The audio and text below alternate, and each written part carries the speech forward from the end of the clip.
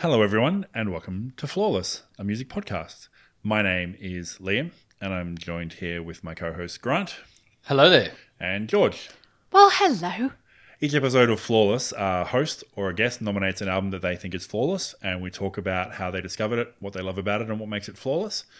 Just before we get started, we do have a Patreon page. It's patreon.com/flawlessamp, which stands for A Music Podcast, and you can back us there from as little as $1 a month. And there are also content bonuses at $5 and $10 a month. So, today is my turn to nominate an album. Yes. And I've nominated an album. This is the first time that I've done this. I've nominated an album that's I consider to be so flawless, it's rendered all their subsequent albums not good. Like, it's so, like, this evening has been one of discovery, one-upmanship. Yeah, I feel. right. Internal though. So the albums that have really been released since then haven't been bad, but they haven't been this.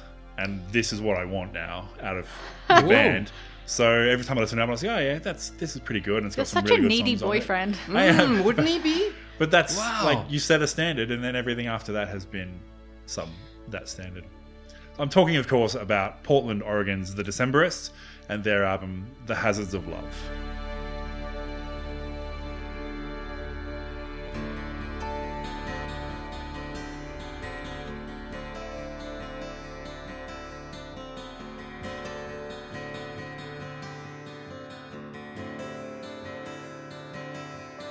My true love went riding out in white and green and gray, past the pale of Arthur's wall where she was wont to stray, and there she came upon a white and wounded fawn, singing, oh, the hazards of love. You may continue. Yeah. Mic drop? No.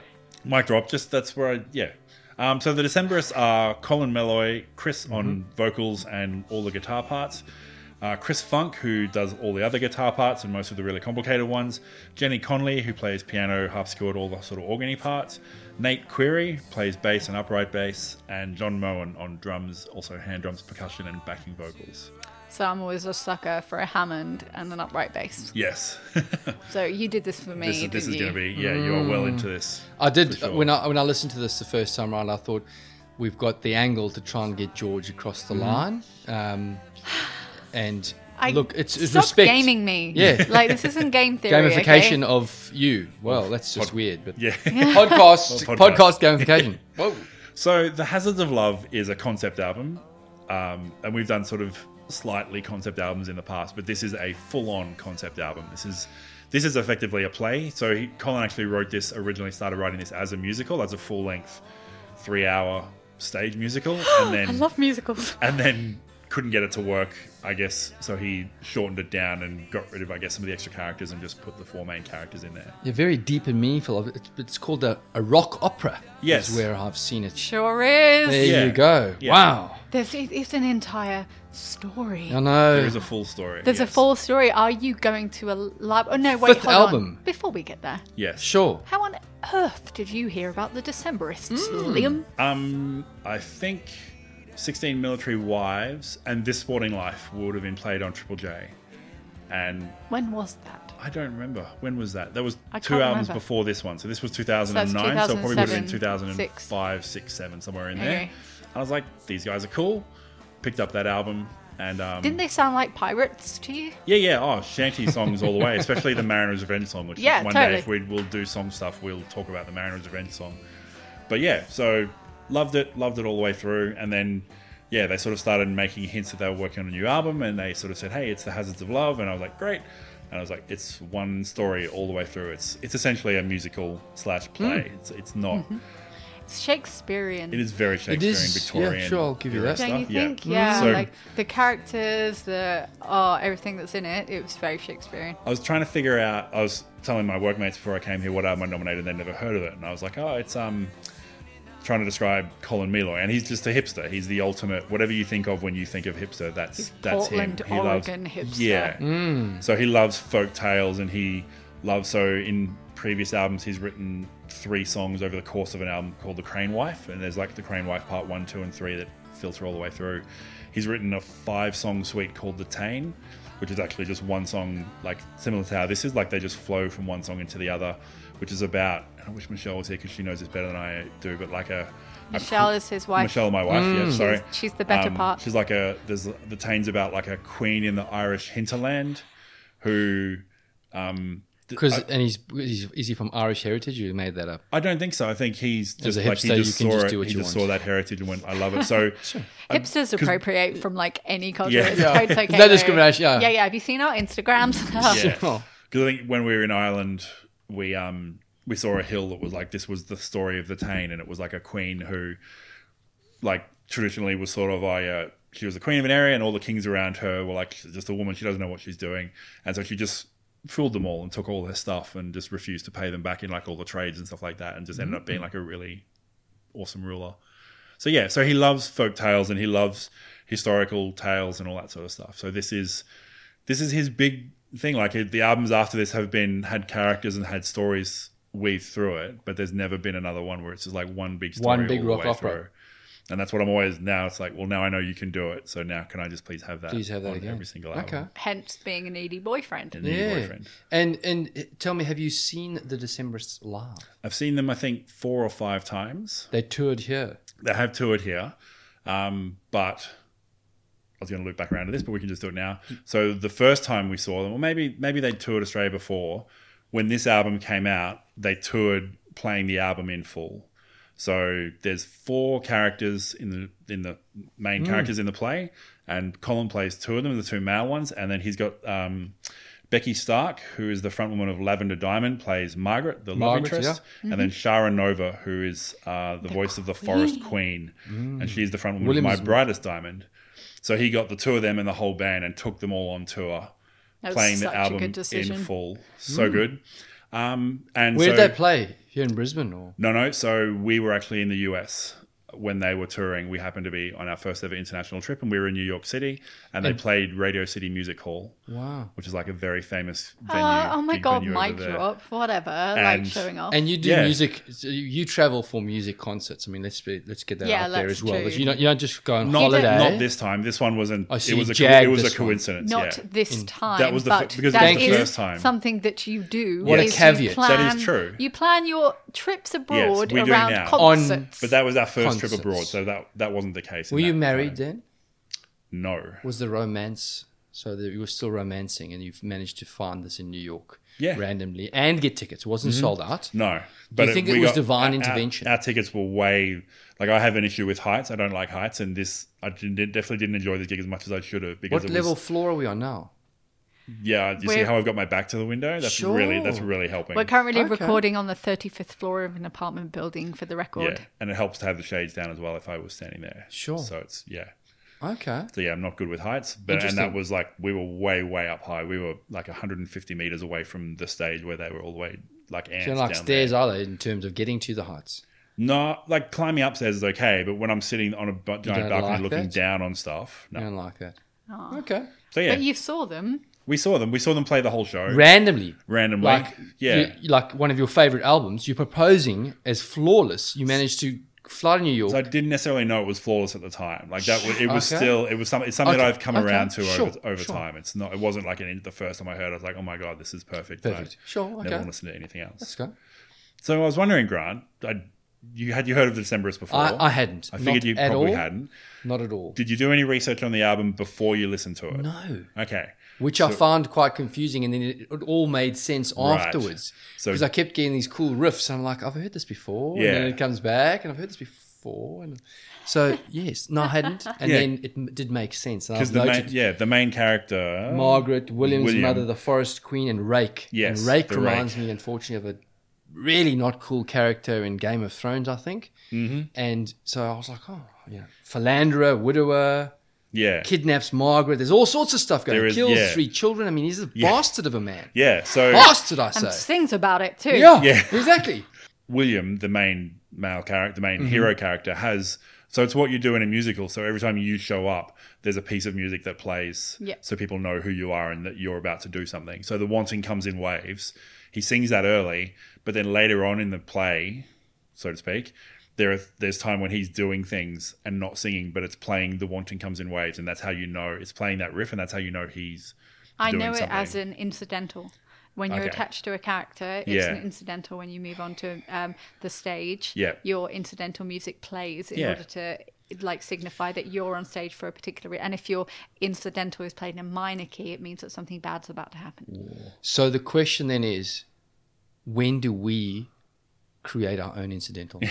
I've done mine already, right? But that's for you on your own. What about the flawless AMP is it incidental? Nick Drake song? Like it needs to be... Don't even. But that is something we maybe need to think about in the future when we're presenting. A flawless incidental. Correct. This is true. Now, you would like me to tell you when I first heard about the December. That's where he was going. I would. I am a mega hipster, so I heard about them way before this record, but I heard incidental tracks. Incidental. I heard random tracks and just went sea shanty, and had them on playlists. I had illegal downloads of their music from... Do you remember Soulseek? Anyone? Yeah. So I had that. What was that? It's like pre-Napster. Was it pre-Napster? Pre-Napster? Post-Napster, but it was much smarter. Yeah. So, and Metallica didn't get angry about it. So, so I had Decemberist random, and I couldn't even tell you which tracks I had, but I remember they were just one of the many kind of Portland bands that I would listen to because I loved Sleater Kinney, so anything that came out of Portland I was like, oh yeah, you're cool. So I heard them. So I've probably heard every Decemberist record, but without consciously, there's only a couple that I consciously have listened to because I went on holiday to a delightful cottage in Cornwall with a friend of mine who had an iPod back in the day. And he had a couple of Decemberist albums. And so we played them merrily quite a lot. Do you remember which ones they were? Nope, cannot remember. Awesome. But they were played merrily. They were played merrily, and they were very much at sea because it was an iPod. Yeah. You remember iPod shuffles that didn't have a screen? Yeah. So I have no idea what songs, no idea what album, whatever. I just as soon as they come on, they are one of the most distinct sounds of a modern band. Yeah, and his voice is just unmistakable. Even one of the things with the album is I kind of feel like he often doesn't distinguish enough between William's voice and Rake's voice. You just know who it is because of what they're singing about. But it's the ladies are definitely two very different voices. They treat it very differently, and that as well as what they're singing about. But his is more just no, it's the same guy singing. It's just what the content of it is. Yeah, which confused me the first time until I was like, oh, the Rake song. Yes. Oh, okay, that makes sense. Now he's someone else. Yeah. And he doesn't come in until nearly halfway through the album as well. Correct. He's one of the there's only 4 major characters, and one of them doesn't show up till halfway through. And I think as a virgin, with no knowledge of the Decemberists, unless you've got the context of what this is all about, you could go, well, this is no good. This is no good. Yeah. Correct. I think there's enough in the musicianship that you would probably still... Yeah, I think there's can't change the musicianship. Absolutely. Yeah, but I think the repetitiveness of it, the same motifs coming through all the time would definitely have put you off. God, okay, what's going on? Then I read up on it, and I was okay. Oh, this is unusual. This is new from them. This is a rock opera. Yes. What is going on here? Right. There we go. Yeah. Rock opera that sounds like it's at sea. Yes. Yeah, because that's just their sound. Yeah. Oh. Sea shanty, soft acoustic. And that's absolutely. The beauty of it is they play that up live as well. They're it's absolutely the hipster wankery sort of stuff. But that's all built into what the songs are about. So when they play them, they're just 5 fucking awesome musicians who are just fucking great at their instruments and singing. Multi-instrumentalists, all of them. Just crazy. So have you seen them live? No. Okay. If they do ever come to Australia, we'll have to go because good. they put on the most amazing show, including the Mariners song, which is probably my all-time live favorite song. Awesome. All time. Yeah. It is Live favourite song. Yeah, it is. What they do Did with they it. play that in New York when you were there? No, because it's not. Because Because it's not on their they album. did this album and then they did like 5 songs as an encore. Okay. But also the other thing is like Radio City Music Hall is like a big QPAC style thing. Like it's all seating. Yeah. And Mariner's Revenge works best if everyone can dance around and they run out into the crowd and do stuff and it's all just chaotic. So where did you watch them here? You said in Melbourne? Or where Yeah, did you so watch we them flew here? down to Melbourne to see them, and I think we've seen them in Brisbane too, and then we saw them again another time when we went overseas as well. So, but like, it's just an amazing show every single time. You're right up there. You're an avid fan Yeah. of the Decemberists. This is Absolutely, yeah. This is really, I love Wow. them, and it's like a lot of it. So off the first few albums, I'm like, oh yeah, each one's got 3 or 4 good songs. Sure. A couple of them that I really, really love, and then this album, as I've grown into it, is just like it just blows me away every time.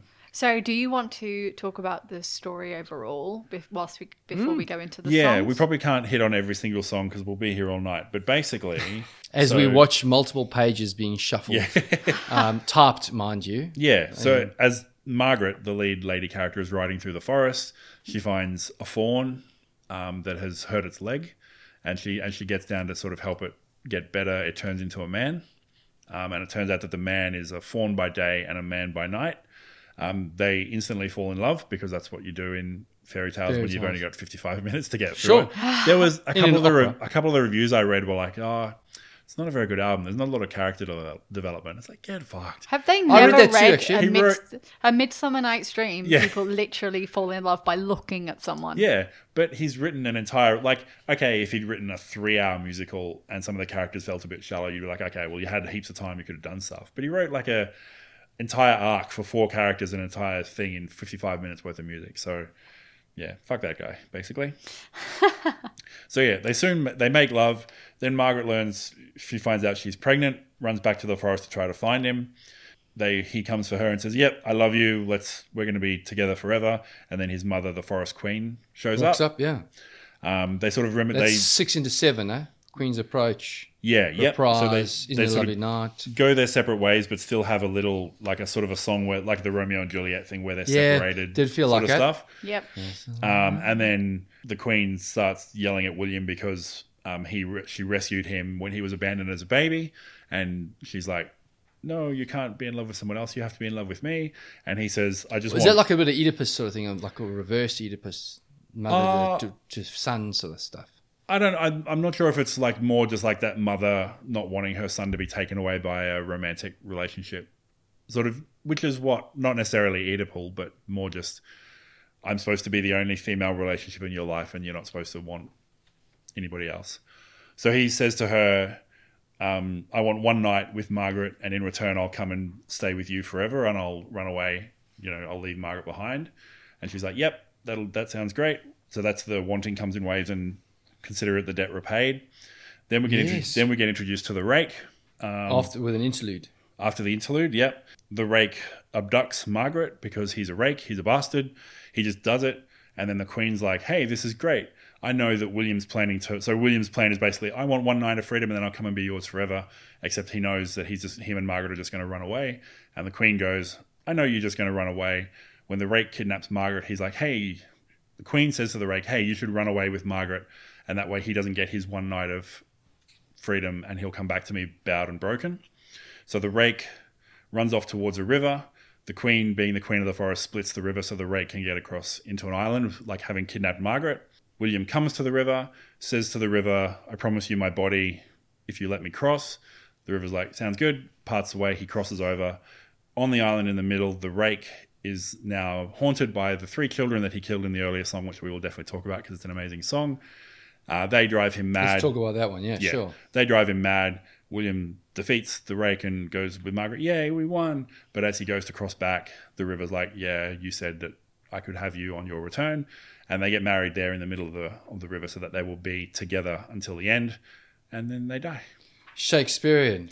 It's so, Romeo and it's Juliet. so Shakespearean. It's very Shakespearean. It's very true to fairy tales. Like the fairy tales that we know now are always happy endings and everything always ends really well. But in the way they were written, that's not the way it's supposed like to be. in the original Cinderella, her slippers were made of squirrel. Yeah.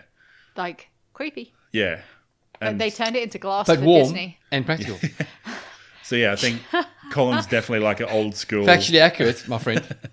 You might not like it. Thank So you. yes, I think he's a very old school fairy tale, folktale kind of guy, and they're tragedies. It's the same as Shakespeare. It's like Shakespeare wrote tragedies where things And don't, comedies. They don't end. Yes, where things don't end well for the two people, and this is also almost George R.R. Martin as well. Is like things don't end well for you just because you're the good guys. Just because if True story. you stick to your beliefs and you're noble and you know everything will be all right for us in the end. It's like no, like villains get one up on people like that and things don't end well for I'm us. gonna Apparently, nice guys finish last. They do finish last. No, I'm gonna abstain from George R.R. Martin conversation Yeah, we on don't account of Oblivion. we don't have Me too. obliviousness. I don't know. Do you mean oblivious instead of oblivion? Both. Okay, At the same time. at the same time. Yeah. Whoa. Cool. All right. So obviously it starts off with the intro, which on any other album would be that's kind of annoying. Like it's just a No. 90 seconds of That was good. organ. I liked it. But once you know that it's a play, that's what happens in a play. Is like the music, the background music starts to let everybody know to come and sit down, and hey, everyone, the lights go down, and the organ stuff starts. So not an all time classic track or anything, but yeah, Harmless enough. set the stage for the hazards of love. Yes. The prettiest whistles won't wrestle the thistles undone, which is a very nice way of saying this is a sex song. This is a song where they meet each other and Make the beast with two fall backs. in love, and then they do make the beast with two backs. Well, unconfirmed that it's two backs. This but is still. where you first find out that if you're listening for the first time, this is a story album. Yeah. It's not just a record about various tracks. About I'm various glad it things. only took you to track 2, but sure, Yeah, let's go with yeah. that. Okay. Well done to you who are listening. It's the slow burn intro as well. So after the organ Yeah. dies, it's just him finger plucking slowly, Mm-hmm. and then his vocals, and then some violins come in, and then the drums come in slowly, and the bass line comes in slowly. But then by the end, it's chaotic, and there's like lots of shaking and shouting, and because then I read a thing that said that there's 4 tracks called the Hazards of Love 1, 2, 3, and 4, and each of them represents a different hazard of love. And this one, As if there were only 4. yeah, this one they claim is lust. One of the hazards of love is lust, and that's what this song is all about because they Okay. obviously give in to their lust and. I mean, sex they've had right there in the 30-second forest. prelude, basically. Yeah, And yeah. All of a sudden, they're on like a scone. Yeah. Mm-hmm. Jeez. That happens in the valley every night. 3 minutes. Not even 30 seconds. 3 minutes of foreplay and then straight into it. There you go. But yeah, there's beautiful keys and harmonies in that one. It's it's a really beautiful song. And it just sets that tone right from the start. As like lots of different instruments, lots of just really delicate and really gentle playing, but also starting to sear in on something a little as well. And that's when we go into a Bauer scene, which is where it kicks in Marvelous. first That time. really kicks in. The electric, Yes. which is it's almost overblown for what the song is about. When wilt thou trouble the water in the cistern?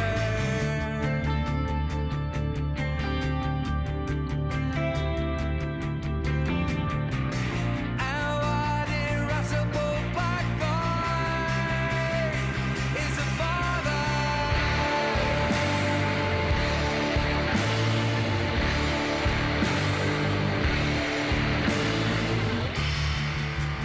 Because it's about her going back to town and then people around her and her starting to realize that she's pregnant. And I guess the wailing, like as there's big smashing wailing guitars and everything, is kind of her, oh my God, I'm pregnant, maybe like chaotic. So it's How like did it happen? And she tells know. her sister. Yeah. So, and we don't hear about the sister again. But she tells her sister. There's a thing that said the sister might be a nun. It might not be an I actual see. sister. So the line is, though deep. inconsolable daughter, said the sister, when wilt thou trouble the water in the cistern?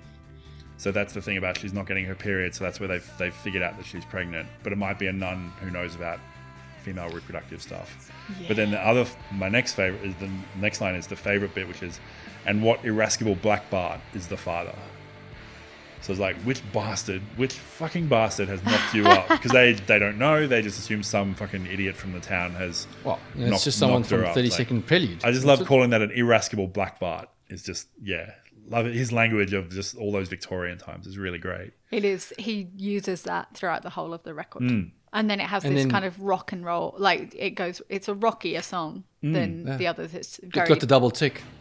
Wanting for love. One for love. Oh, After Won't Want for Bars. Love. The next one, the Won't Want for Love. Yeah, so that's Yeah. where you sort of hear from Margaret for the first time. Yeah. And yeah, you get that character. Great That guitar voice riff. is just really so beautiful right from the start. Cuts through. Yeah. She cut through everything so far, and it was a really welcome surprise to hear like her beautiful vocals. When I was expecting to just hear Colin yeah. throughout the whole thing, which is Yeah. standard. But then when she comes through, is it Becky? That one is Becky. Yes, Yeah, Becky. Becky. and When Shara. Becky kicks in, it was just so beautiful. Like, And just nice. she sounds like like you need a character. Like Yeah. if someone like that walked out on stage and has sung in that voice, you'd be like, "Yep, there's my hero. There's my queen." and he's calling out for her. and Yeah. it's just beautiful. Yeah, and then she even talks about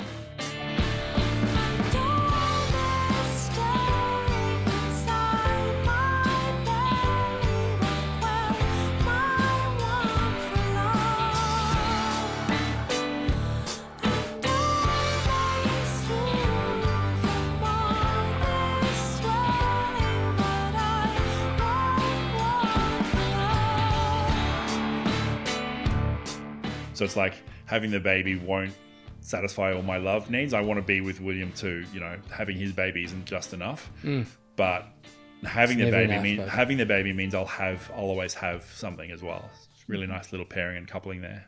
And then so that leads into the Hazards of Love number 2. Part 2. Part 2. Wagering all. Wager all. So it's this Wager all. kind of With the This organs. was the song that I went, this is the Decemberists. yeah. That like this is exactly There's your what light they sound switch like. There you go. Done. That's what they sound like. Yeah. Yeah. Yep. This is what I'm used to. So yeah, it's sort of a big epic acoustic, mostly acoustic sort of guitar, lots of xylophone bells, and just that multi-instrumental stuff.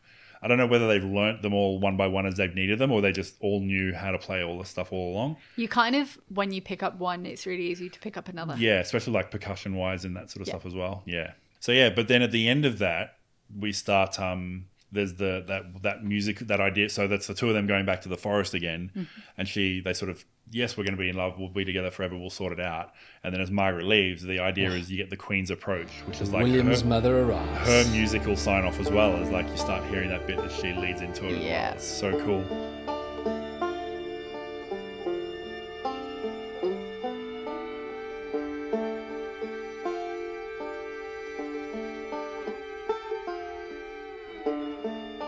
But she doesn't, like, you don't get a song from her at that stage. It's still just she's like, if you were in the once again, if you were in the play, you'd have the two of them front and center. Margaret would have run off one way, and the Queen would be in the background. Like, we all know she's there, but no one else knows she's there. And when you watched it live, were you cognizant of that?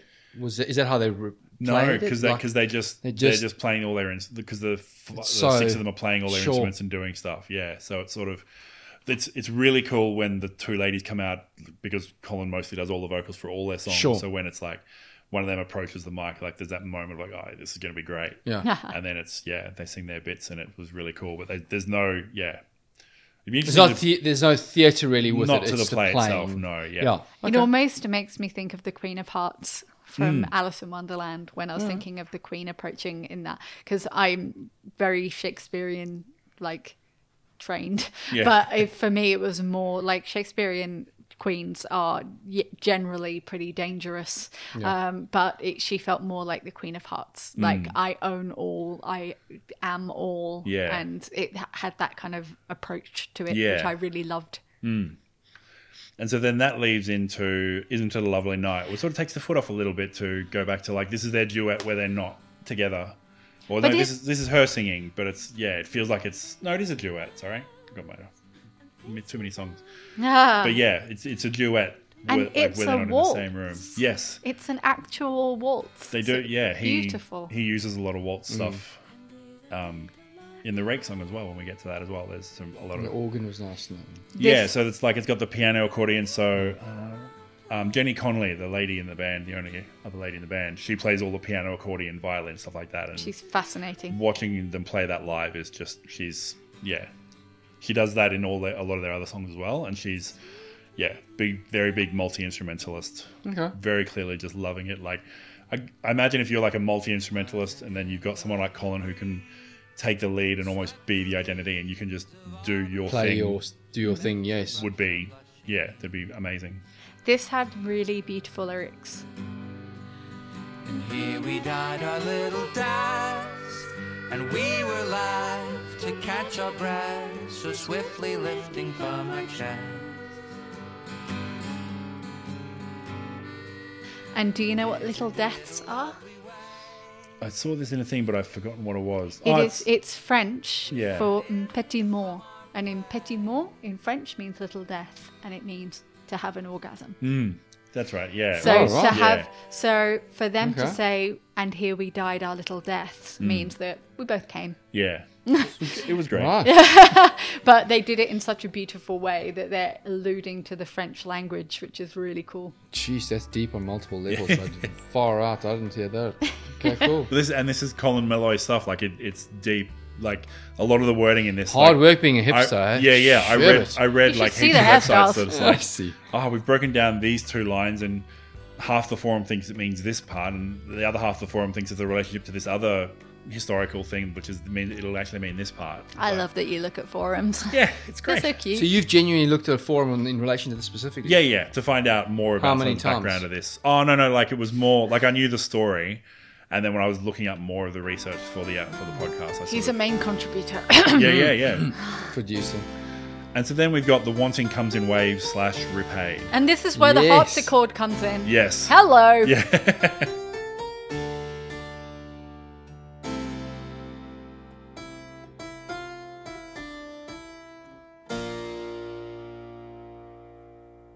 Mother, I can hear your footfall now, soft disturbance in the deadfall. How it precedes you like a black smoke pall. Still the wanting comes in waves. And you delivered me from danger, then pulled my cradle from the reedy Glen, swore to save me from the world of men. Still the wanting comes in waves. In waves. And waves. And I've got repaid, exclamation marks everywhere. Yeah. Organ intro. So It's this a is Great medieval- guitar riff through. Don't you think it feels like a medieval courtroom? You know, like you just walk in, you've got the hops, you've got that everything sounds. Yeah. It's just like, I feel like I'm thrown back. Male 'cause- opening, then the female. Yeah, and it's like bang. so two songs back to back where it's been Colin as William duetting with the two main lead ladies. Yeah. And it's just like, look at the difference. Like, just in a snap, he goes from, soft, loving William to, no, I'm standing up for what I want. You're going to give me this thing. I don't, yes, you raised me, but that doesn't give you the right. And yeah. And so then it's almost two parts of a song as well. So when he's singing, and then Yeah. when she sings, it goes into that, dun.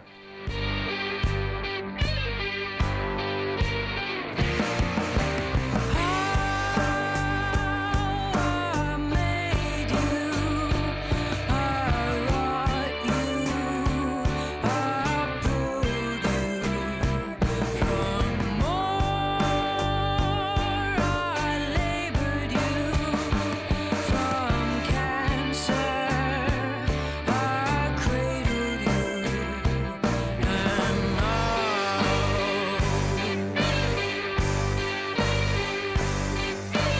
this is how I am repaid. That kind of felt like just a that White Stripe turgid- song. Yeah, sure. Yeah. Sure. And that's her, and then her vocals, and it's just like as if you needed it. So that's the first time she appears on a song, and as if you needed any other clue that she's the villain. She's the In the- most in the bluesy piece. motherfucker Yeah. I'd ever But heard. just like that dark stomp, and then her it's awesome. I loved how they flipped between the characters with the musical styles on that particular song. Like it was just, you very much knew who you were rooting for sure. and Yeah. who Yeah. you were terrified of. Yeah.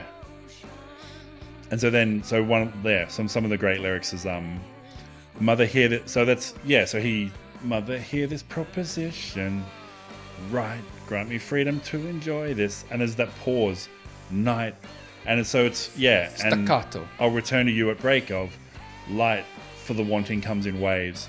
And then you can feel, and then when he goes in waves and waves, you can feel it billowing and slowly growing up. I was like, yeah, I don't know what the wanting is exactly. Is his wanting for Margaret, or his wanting to be free?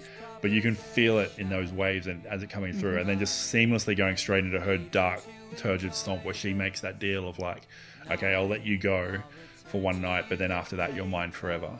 I know she shouldn't be my hero, but she kind of is. Why is that?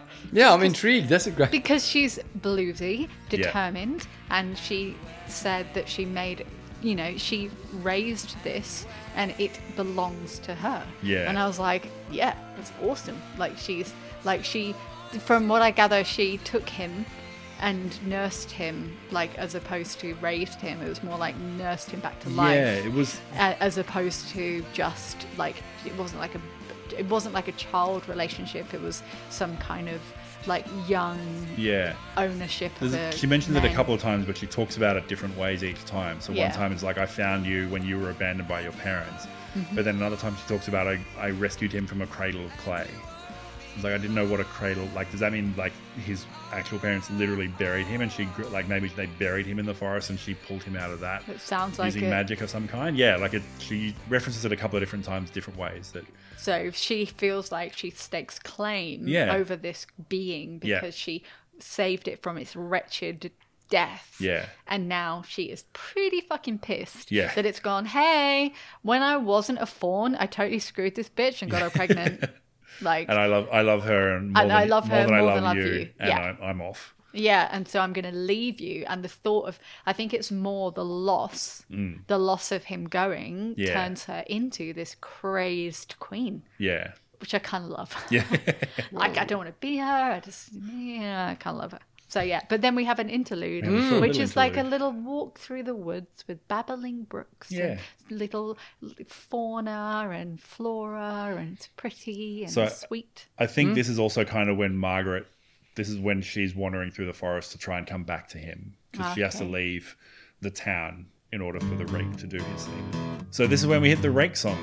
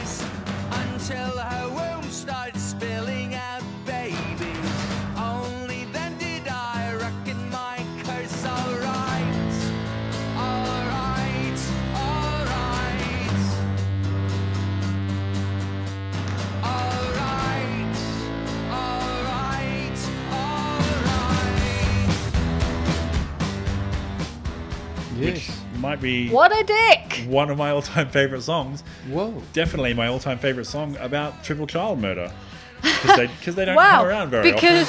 You have a list. No, this is pretty much it.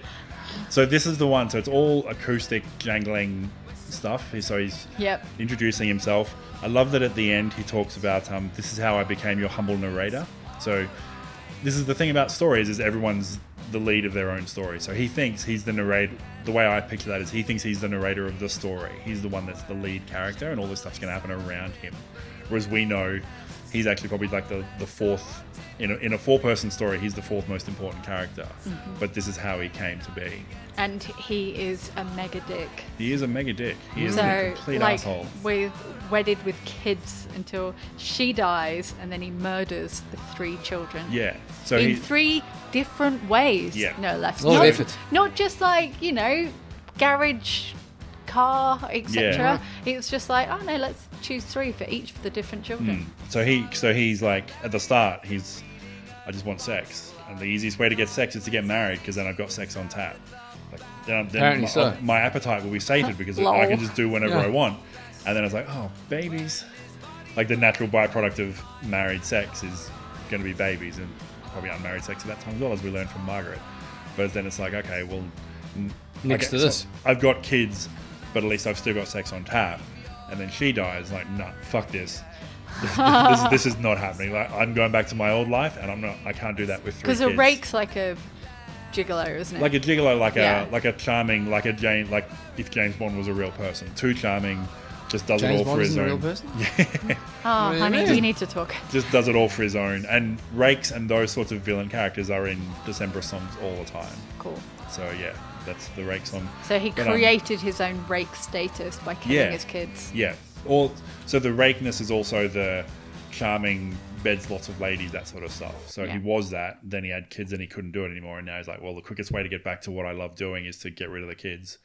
But so 2 things about this. They still play, of all the songs on the album, this is the one they still play live the most, all the time. Okay. Like pretty much every set. So they can do it without needing... In and of itself. I think some of the other ones you still could, like not necessarily you can't, but they've got 9 albums worth of material to pick from now. So, but this is the one they still play it. And they all play drums. So it's literally him with the guitar and the bass, and then all the rest of them. So especially when they had the 2 ladies as well, is they all get drum kits on stage and they're just all playing drums. And there's a really cool video which I'll post on the Facebook page. So when they were doing this tour, I forgot her name again, the Margaret lady, Becky. They're playing it in like an open field sort of show, and she's dressed in a ball gown. She's gone full ball gown, and then she doesn't have anything to do for this song, so she plays drums. So I've never seen a lady like in a full ball gown with a shawl and everything, just wailing away on drums the whole time. I have a new aim in life. Yeah, it's fantastic. And so when they play it, even with just the 5 of them, they all play extra drum kits because it's like a boom, boom, boom, boom, boom, boom, boom, boom. But it's like, feels like it's like 4-chord post-punk. Yeah. But then it's hardcore percussion. I suspect, like, does he play the same 6 notes over and over again for the same song for the entire? That's what I think. It's like it's 6 acoustic guitar notes and drums, and a bass line, and just all the rest of it is just all drums. And he's just a disgusted, horrible He's just creature. a horrible person. And we also have a bit of a Chekhov's gun in here as well, because at the end he goes, "You'd think that I would be haunted, but it never really bothers me." And then you think about that, it's like, when you're haunted by something, you don't get haunted by yourself. You get haunted by other things. Mm-hmm. So maybe just stick around for a little bit and we'll see what happens. It's like that thing of like, you say something in the first act that's going to pay off down the end. Yeah. It's like that's that line. I'm like, okay, we'll see how that works out for you.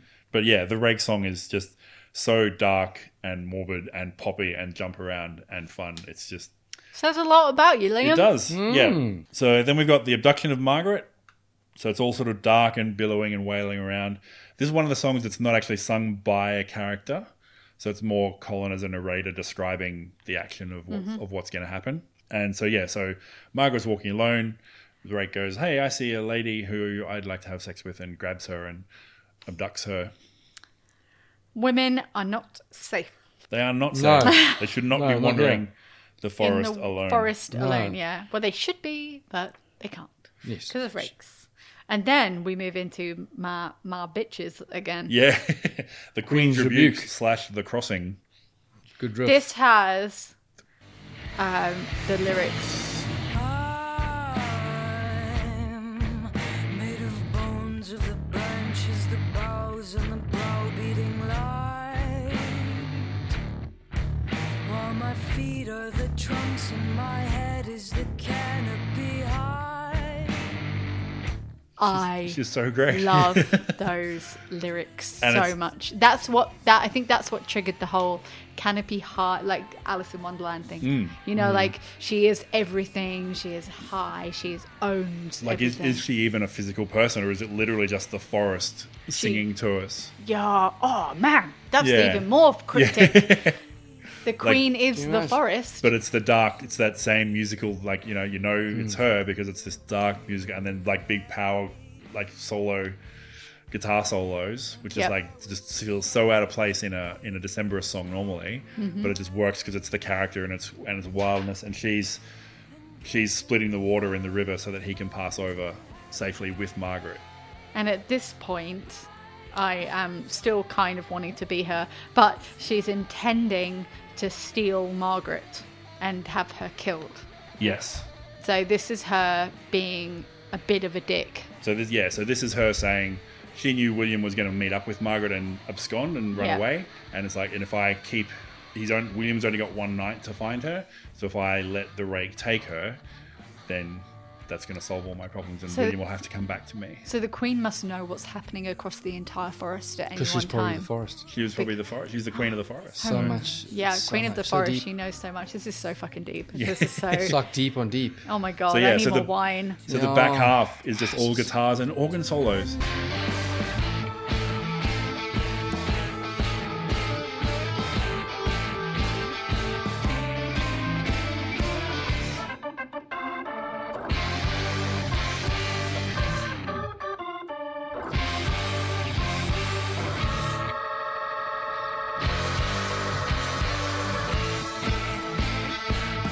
It's part of it's like a musical and a play. Like it's that sort of thing. Couldn't be more perfect. You didn't. The theatrics are exceptionally correct. Yeah, you can't.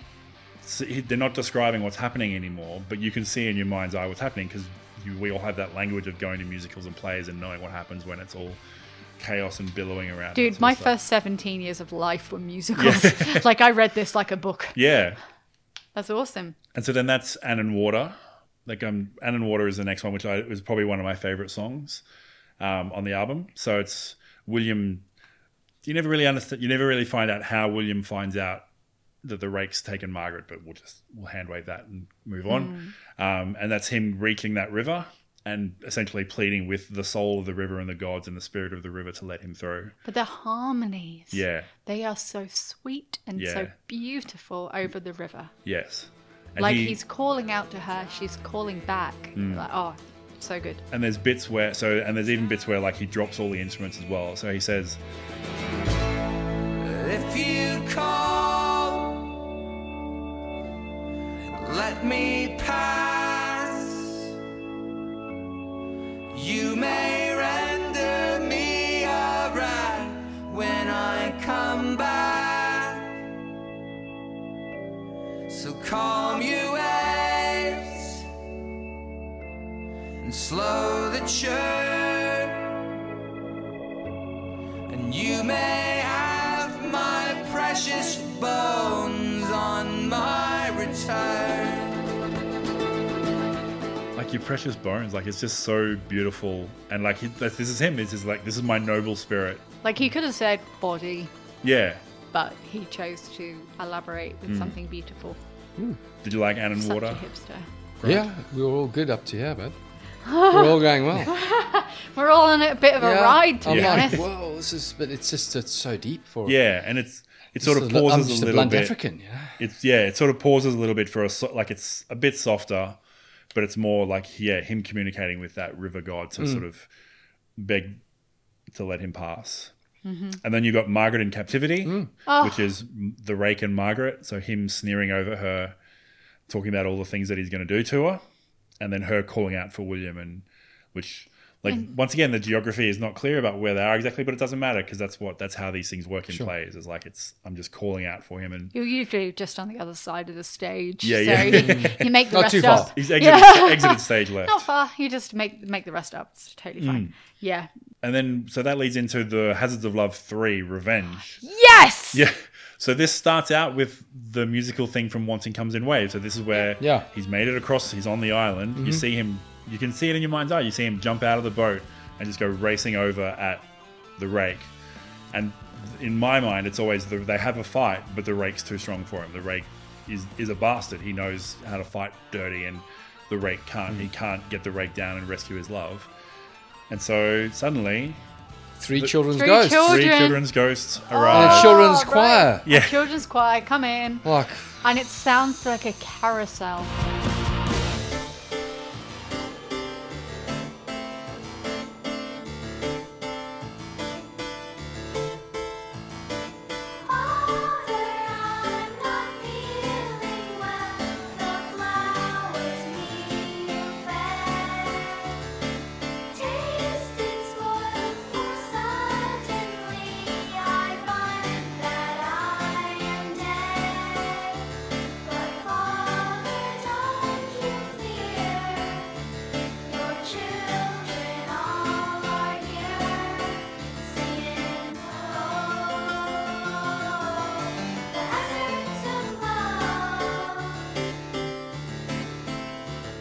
so eerie. It's the waltz. Dun, dun, dun, dun.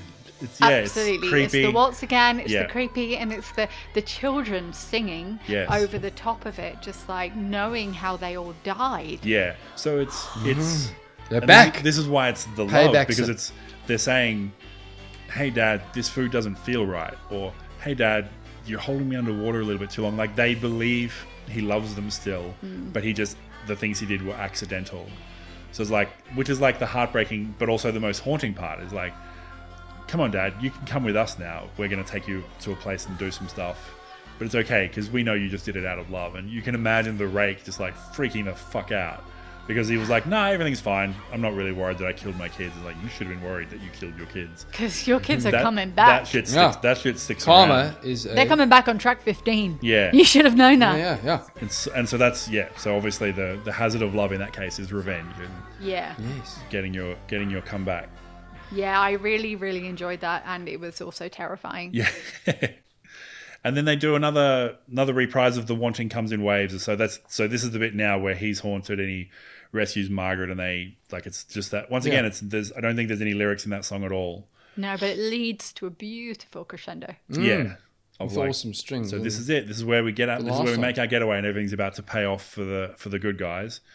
And this is the first time the song ends without bleeding straight into the next. Is like that moment. So I think they get into the boat and they row out into the middle, and that's when he realizes that the debt that he made to get over there in the first place is going to have to be repaid straight away.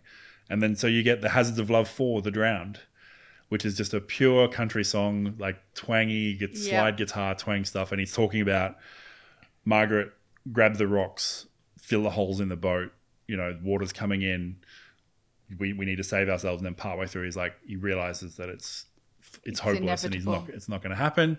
But he says, let's marry each other now with the river god and the river people as our witness. Let's get married right away, and that way we'll be married until the end of our lives, which is coming up straight away. And they do it. How timely. And then So then couldn't have done it on land, right? Yeah. No, had to do it in a most dramatic fashion in a drowning boat.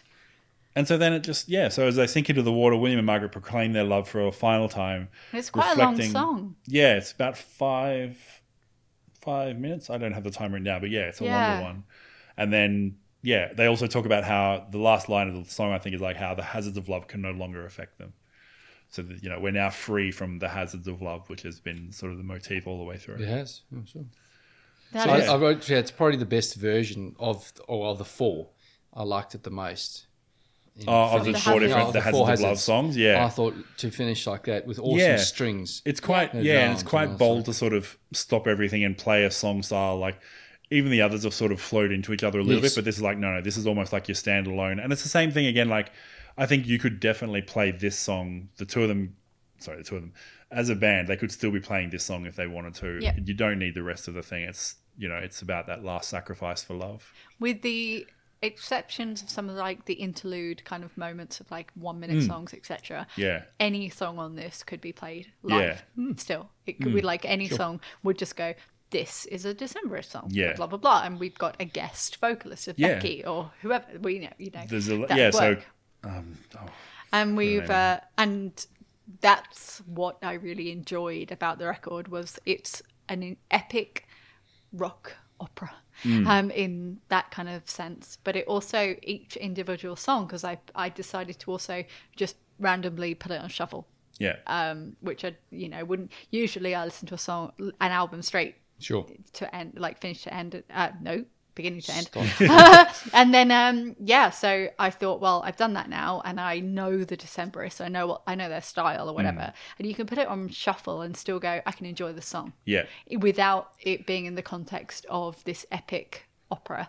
I can still go, this song is a good song, and it's not like they've sacrificed their integrity of a band to just write a song to fit the storyline. They're December songs still. They are December songs, I put it on and went, yep, December. Yep, heard this. I think I've heard a couple of the songs before, but I couldn't remember them because Decemberists sound like Decemberists. And even the ones a couple of those at the end where it's mostly instrumental, but not a lot of vocals. So it's more like this is the action that's happening. You would still love to see that live because they'd all be playing their instruments really well and they'd all be doing their things and jumping around and you'd be really getting into it. So I think, the songs can stand alone as well as being part of the whole as well. Yeah. So just, for my final pitch, as we're heading towards the end, I think I've explained why I love the album. I think it's, like I said, now when I listen to Decemberist albums and they're not one story told beginning to end, I'm like, oh, that's a bit disappointing. Hopefully he'll roll around it. I mean, I'm sure they're much more difficult to write, so hopefully one day he'll roll around and do that. But I think, like, the variety of the instrumentation on there is amazing. It's absolutely wanky, but not the wrong kind of wanky, I think. Like, it's sort of just like he likes to tell these tales. He likes crafting these tales and spitting them out for everybody, but then still with the amazing, like, you know, when the power rock and the power drums and all that stuff when it's needed and when it fits all the things of like a musical and a play that with music in it that would need, but also still stands on its own as an album as well. So... Give me a moment. Before, I had a question for you now. It's just escaped me. And it was, when you listen to this album now, yes, do you generally, are you in principle start to finish? With this one? Yeah. Sorry. Yes. So with this one, with this one generally, yeah. So you'll find the 50 minutes and that, because I suppose for mine, it's, we haven't done a rock opera, I suppose. Have we done a rock opera before? Not properly. So the closest thing we came was the Streets album, the full. Oh, yeah, sure. Yeah, the Streets. The rap opera thing, yeah. Okay. Because for mine, I suppose that's where I'm going. From start to finish, sure, but can you pick this up anywhere and go? You know, would you necessarily get the context? And certainly, when having not researched it, and as a listener who doesn't know anything about the Decemberists or what this may be about, I was sort of lost to start with. But do you want to do your response first? So I don't generally listen to my entire collection on shuffle that much anymore. Like I normally do think, I'd like to listen to this album right now, and I put it on, which makes it really good for this. But I like even just that opening organ intro, just setting the mood, setting the style, and just instantly in my mind, I'm like, yep, I'm sitting in the QPAC and I can see a stage opening up and there's like trees and lights sort of slowly fade up and all that sort of stuff. And then when he kicks in with just the pluck of the acoustic stuff. And you saw them at QPAC already? No. Well, this is all in my head of like when I see such an imagination. I feel like I don't imagine. He's such a visual thinker, isn't he? So yeah. Jeez. Wow. Cool. Okay. So ladies George, first. Flawless or no flawless? Well, or perhaps I'd like to say a few words. Yes. I've been listening to the Decemberists for a long time. God, and it makes me feel like a really long time when you put this out there. So I was expecting a standard Decemberists record and expecting to go, yeah, it sounds like them. That's cool. But when I realised that it was a rock opera and it had such a Shakespearean style context around it, I really paid attention for the first time. Usually I just go, sea shanties, pretty cool. And that's and they're in the background as opposed to in the foreground for me. But this really, listening to it properly, looking at it properly, and listening to the different songs with the context around being the rock opera, I was like actually incredibly impressed with what they've done. Like to write something like that and to then perform it and still be accepted by the hipsters indie. In fact, probably more so. Yeah. I'm like, I did a rock opera in the style of Shakespearean tragedy. Like I was really impressed. So it has made me want to go back to listen to more Decemberists properly. So for me, it was a flawless record. Awesome. Start to finish as a... record for the rock opera aspect, but also the individual tracks. As I said, I put on shuffle. I could listen to any of those tracks and just be like, yep, cool, I'm gonna have a little bop to that, listen to that on my way to work or anything like that. So I don't have to go start to finish. I can go shuffle, which is really rare for something which has such an epic storyline. Which is the story is beginning to end, yeah. Yeah, so for me, it was something that I would definitely recount as a flawless record. Awesome. There you go. Grant. Flawless. There you Over go. to you. Oh, no pressure. No pressure. Creepers. Isn't that a challenge? So look, I came in absolutely blind. Listened to the album straight, start to finish. Like, whoa, what's going on here? I'm not sure really. I keep hearing the same riffs, and it's then I'm looking at the track numbers. It was definitely one of those ones where we, as a rule, don't tell each other about, like, we Correct. don't say anything about the albums. We're like, here's the album, you go away. And stand away. And I was like, should I tell them? Should I not? Like, we have Wikipedia. I think you have to know that it is an album to get it. Yeah. But I was confident that you guys, if you listened to it the first time without looking it up, then afterwards you'd look it up. But I was like so tempted, like, I know I'm breaking the rules, but you guys should really research this album before you listen to it. No, I'll be good. I think I've done that before. I'll follow the rules. No, I've told you that with Billy Joel. I said you have to play side A and side B separately. Right. So it's totally okay to have a bit of a prelim. Maybe I didn't read all that stuff, but I think those are almost unwritten rules anyway. Yes, they are unwritten. For the listeners. All of our rules are unwritten rules. We're good friends now. Yeah. Very unwritten. So I went in and I'm going, geez, guys, there's this Ray Coke and there's 4 things about drowning at the end here, and there's hazards all the time of love. This is hectic for me. I'm like, straighty 180 straight through the middle sort of gent.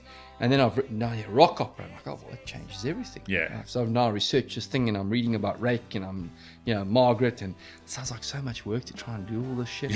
And it's a lot for one man to take. Yeah. Like, I'm not a fan. I mean, but I've got to listen to this in and of itself. And I've got tick marks all over here. I've got, Margaret's getting pregnant, and there's tick marks here, and there's women singing and riffs and double ticks there, and William's mother arriving, and I'm still like, whoa, this is full on. You can't just, I suppose, as a virgin listener, or the second or third or fourth time you listen to it, you got to be really present. You can't just. Didn't feel like I could be, making some food or at work. And you're usually doing the ironing, right? Correct, because I know my place. Or I'm trying to make a meal or something, and I'm like, no, I need to listen to what's going on here, and everything up until The Hazards of Love Part 3, I'm like, flipping, I'm on this thing. This is the good shit. And then we have these kids, and I'm like, what the fuck are these kids doing here, man?